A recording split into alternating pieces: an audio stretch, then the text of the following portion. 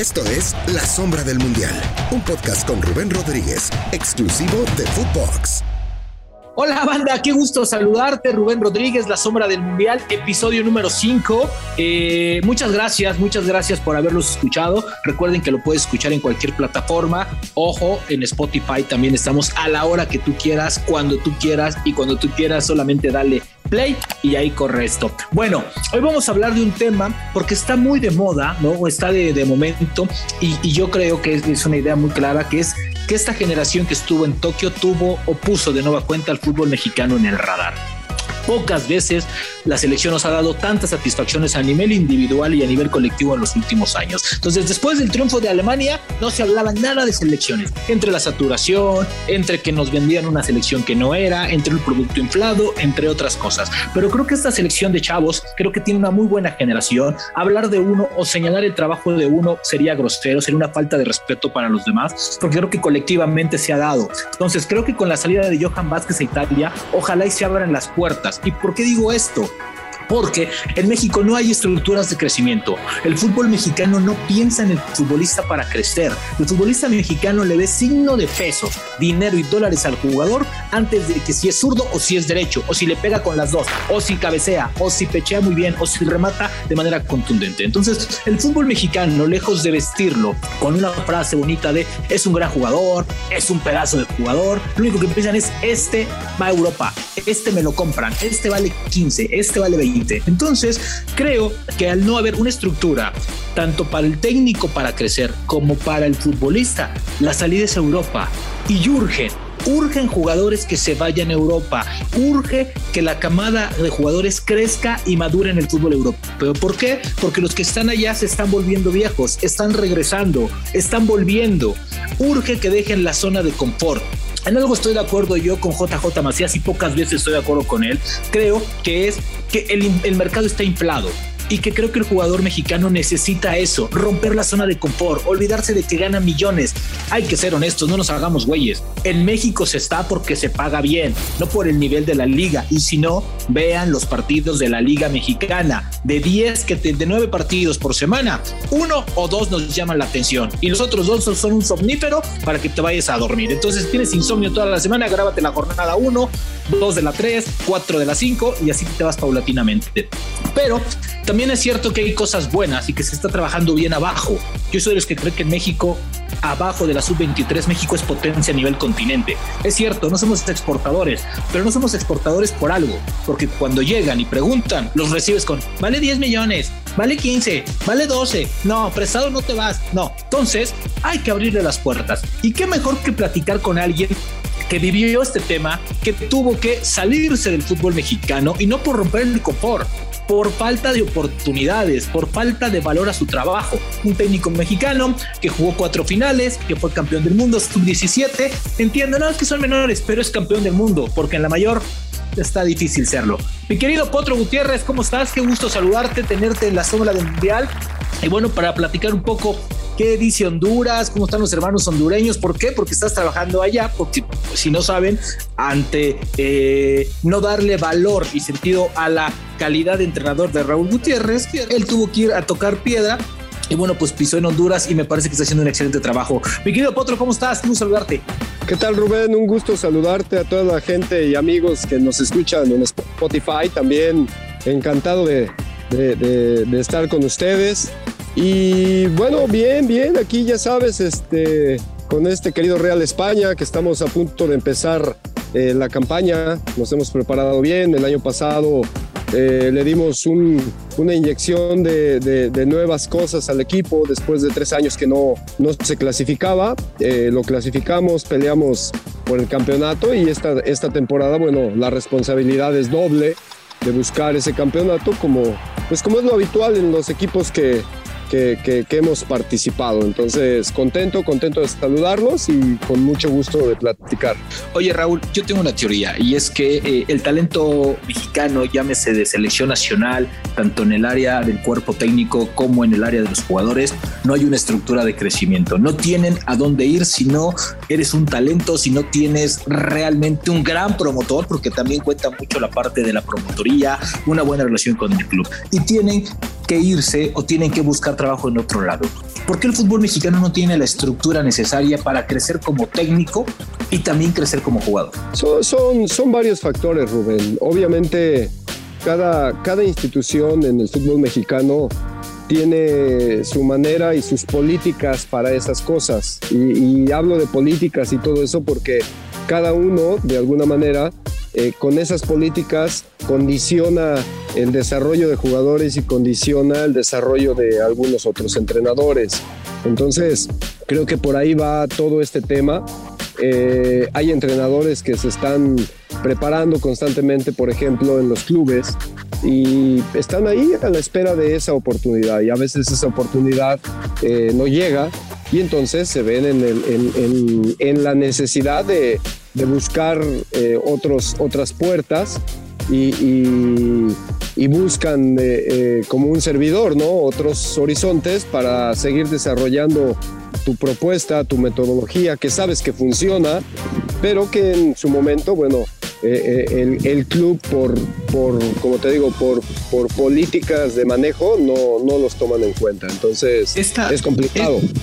Esta falta de apoyo, ¿a qué se debe? Porque realmente es apoyo, ¿no? O sea, yo creo que falta apoyo y confianza y seguridad en el técnico de selecciones. A ver, un ejemplo, tú te fuiste por una falta de un proyecto escalera, el cual te catapultara hacia otras cosas y no te quedaras encasillado con el tema de selecciones menores. Jaime Lozano lo acabamos de vivir. Jaime Lozano se va también, primeramente por una falta de un contrato bien pagado, porque también hay que decirlo, creo que también se le debe de pagar más y mejor a los que forman, ¿no?, que lo que tienen actualmente. Y también Jaime Lozano se va o se piensa ir porque nadie se acercó para decirle, oye, tenemos este plan, hay un proyecto para esto, hay esto, puedes crecer, puedes crecer. ¿En dónde radica la falta de apoyo? ¿Es falta de apoyo, de confianza? ¿Es falta de qué? Pues más que nada de proyección. Creo que si tú tienes un jugador, un entrenador que es talento, hablando de selecciones, por ejemplo. Claro. Creo que ahí ya tienes los resultados, porque al final mucha gente que a veces habla muy a la ligera dice, no, es que fue un fracaso lo de Río. Pues bueno, al final jugamos 4 finales de 3 finales de 4, nos faltó la cereza del pastel que era Río, tuvimos ahí mala fortuna, pero lo que se deja en el proyecto me parece que eso es parte de lo importante. Después, que no se llevó esa unión que, por ejemplo, hoy yo señalo de muy buena forma lo que está haciendo Gerardo Martino, o lo que hizo Gerardo Martino con los sub-23, de estarlos integrando, de estar trabajando con ellos. Con nosotros no lo vivimos, y eso fue parte de un cambio de estructura que se vio afectado. Llegó una nueva administración, sale Héctor González, que era el que quería hacer ese proyecto. Ya ni siquiera digo escalera, Rubén, porque en algún otro espacio yo comentaba que uno sabe cuál es la ruta para ser entrenador nacional mayor. Entonces, claro, mi llegada a auxiliar en ese momento al profe Osorio no obedecía a querer ocupar su lugar, simplemente a darle un apoyo a un entrenador que no era experimentado en torneos internacionales, porque no lo era, y dar ese apoyo que, bueno, que por lo menos 5 años de estar en competencias en todo el mundo te da. Jamás quería yo usurpar ningún lugar ni nada. Entonces, ¿por qué? Porque uno sabe cómo se maneja esas políticas para nombramiento de un seleccionador mayor en México. Y queda claro que el seleccionador mayor no llega por conocimiento ni por causa, ¿estás de acuerdo? Hay factores que tienen que ver comerciales, sociales, tienen que ver promotores, tiene que ver también el gusto del que está a cargo en ese momento de la dirección de selecciones nacionales, lo que diga el refresco de cola, lo que diga el pan de caja, todo eso. Claro, o sea, exactamente, pero ahora sí que, como decía ese Rubén, o sea, primero conoce las reglas del juego y después juega mejor que nadie. Entonces, todo el mundo sabemos cómo se da esa situación, y creo que ahí, por ejemplo, lo que yo pienso de esa estructura, y siempre lo he dicho de selecciones, que el aparato de selecciones nacionales tiene que encontrar el perfil de juego que quiere, la manera de jugar que quiere, y después, en base a eso, que el entrenador fulano de tal, el que tú quieras, Bielsa, queremos esto, ¿puedes? Va, puedo, dale, queremos esto. No queremos tu línea de 5, no queremos esta estructura, bajo estos rasgos, y entonces dale, ya me pone el nombre que tú quieras. Y en esa medida, te digo, también creo que se tiene que permear de abajo hacia arriba. O sea, porque imagínate, nosotros en tiempos de selección de proyecto del 2010 al 2015, que sale Héctor González, era jugar 4-4-2 con una variante que podía ser 5-3-2, movilidad, bla, bla, bla. Todo eso era una estructura establecida para todos los equipos. Y después, pues obviamente, en ese lapso pasó Chepo, que llegó a jugar con línea de 5, luego con 4, pasó el mismo Piojo, igual, después pasa Osorio, entonces todos vienen con un... Y todos los interinos que hubo antes, Potro, que tuvieron hasta 2 partidos, por ahí Bucetich tuvo 2 partidos, el profe Mesa tuvo 1, Luis Fernando Tena tuvo medio partido, o sea, en ese momento la selección era un desmadre, tal cual, era un desmadre, y todo el mundo quería, lo único que les importa es que les entregues el boleto a la Copa del Mundo. ¿Por qué? Porque ese es donde se llenan los bolsillos los dueños del balón. Es la verdad, Potro. Lo demás no les interesa. Pero te digo que yo creo que en ese proceso debería de tener esa estructura.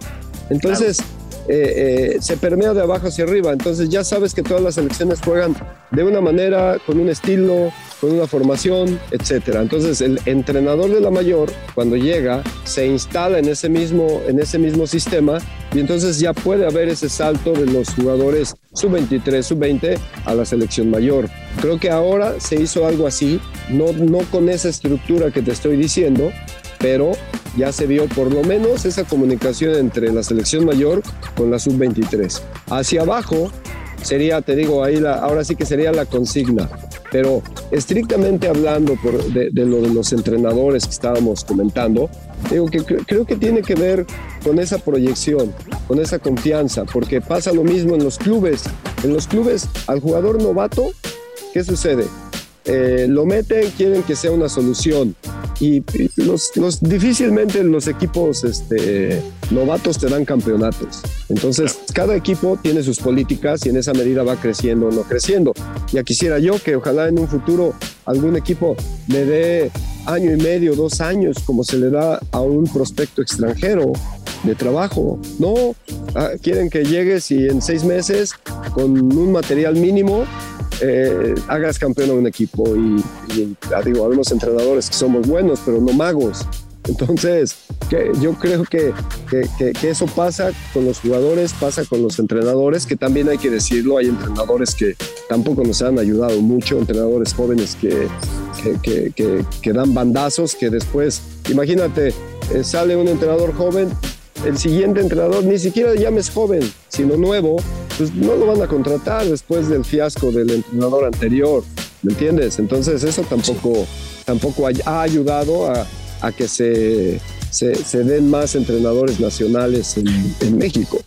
Oye, Potro, el tema creo que queda claro que tal vez antes no se preparaban, pero hoy me queda claro, y conozco muchos técnicos jóvenes mexicanos que se preparan, que estudian, que le ven. Unos son más adecuados al micrófono, otros son más adecuados a la cancha, ¿no? Lo cual hay de todo, pero creo que claro, hay una buena estructura.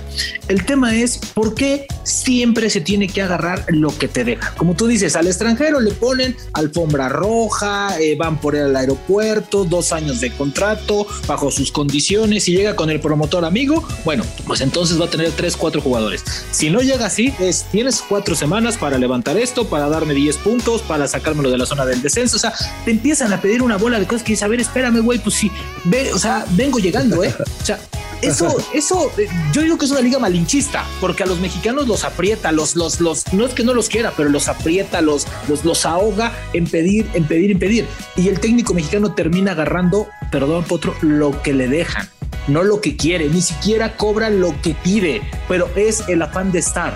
No, así pasa, digo, imagínate que cuando llegó la nueva administración a las selecciones nacionales decía que yo ganaba demasiado, y yo dije, pues espérame, lo que pasa es que son 4 finales jugadas.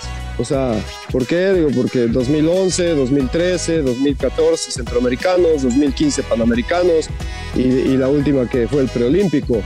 Le digo, pues me parece que está equivalente eso que yo gano a los resultados que hemos encontrado. Digo, yo toda mi vida me he basado en los resultados para ganar dinero, y creo que así debe de ser. Entonces, te digo, creo que tienes razón en esa parte del técnico extranjero o del jugador extranjero, que también es muy parecido a la situación, pero es una situación, yo creo que de idiosincrasia, Rubén, a nivel Latinoamérica. O sea, es un poco así.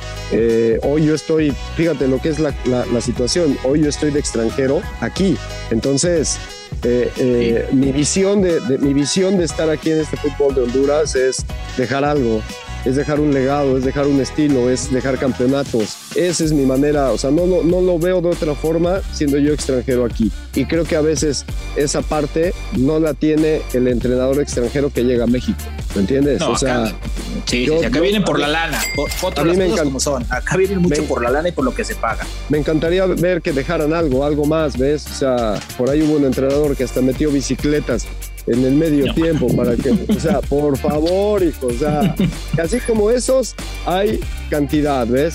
Y está bien, pues tratan de vender su producto allá. Ahora sí que, como decimos allá en México, no tiene la culpa el indio, o sea, sino el que lo hace compadre.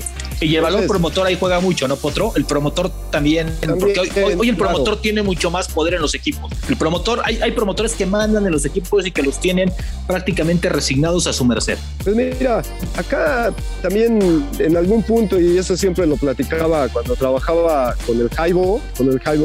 Sí, del Olmo. Y siempre hablábamos de eso, hablábamos de que en algún punto vamos a entrar a esa dinámica, y en lo que nos teníamos que enfocar era en lo deportivo, ¿ves? O sea, que iba a haber muchas propuestas, que íbamos a tener muchas líneas de ganar dinero, pero que teníamos que enfocarnos primero en lo deportivo, que era lo que nos iba a dar permanencia. Y creo que a veces eso se olvida de alguna manera con muchos de esos entrenadores que llegan, ¿ves? O sea, entonces se va haciendo un círculo vicioso que no ayuda a nadie. Entonces, bueno, son cosas con las que te digo, hay que aprender a convivir y de alguna manera romper esos círculos, ¿no? ¿Para qué? Para que haya mejores cosas para el fútbol mexicano o el fútbol hondureño, ahora que estoy acá. Oye, Potro, hablando y para cerrar esta gran charla, la cual siempre te voy a agradecer, creo yo que esta nueva generación de jugadores han puesto de nueva cuenta el radar que se había perdido. Tú tuviste una generación muy importante y después pasaron muchos años a que apareció una generación. Hoy se habla de que Johan Vázquez está en Italia o prácticamente está en Italia, se habla de Sebastián Córdoba, se habla de Charlie Rodríguez, se habla de Esquivel, se habla de Loroña, ¿no? Se habla de Vega. ¿Realmente este talento le ves madera? Porque yo creo que los clubes también tienen que ceder, Potro, tienen que decir, antes de que llegue la oferta, no los espantes con que te vale 10, 15 millones de dólares, no, déjalos que lleguen, que se sienten, que negocien y después ya les das el zarpazo, ¿sí? ¿No crees que es momento de que el fútbol mexicano sacrifique lo económico por el bien de selecciones nacionales, por el bien y futuro de estos jóvenes? Es decir, antes de recibir 10 millones, déjalo que patee 2 pelotas en Europa. Sí, mira, volvemos a lo mismo. Creo que también el mercado mexicano, y por ahí varios jugadores lo han comentado, que pues, por lo que vale un jugador mexicano, llevan 3 argentinos, se llevan 2 brasileños. En eso se resume el tema. Entonces, evidentemente, ¿qué es lo que se tiene que hacer? Se tiene que buscar esas cantidades que están pidiendo por esos jugadores, sí se bajen, definitivo. O sea, primero, hacer al jugador un material de exportación. No quiero decir bueno, bonito y barato, porque creo que cuando se es pionero en ese sentido, se tiene que pagar un precio, y creo que ese tendría que ser.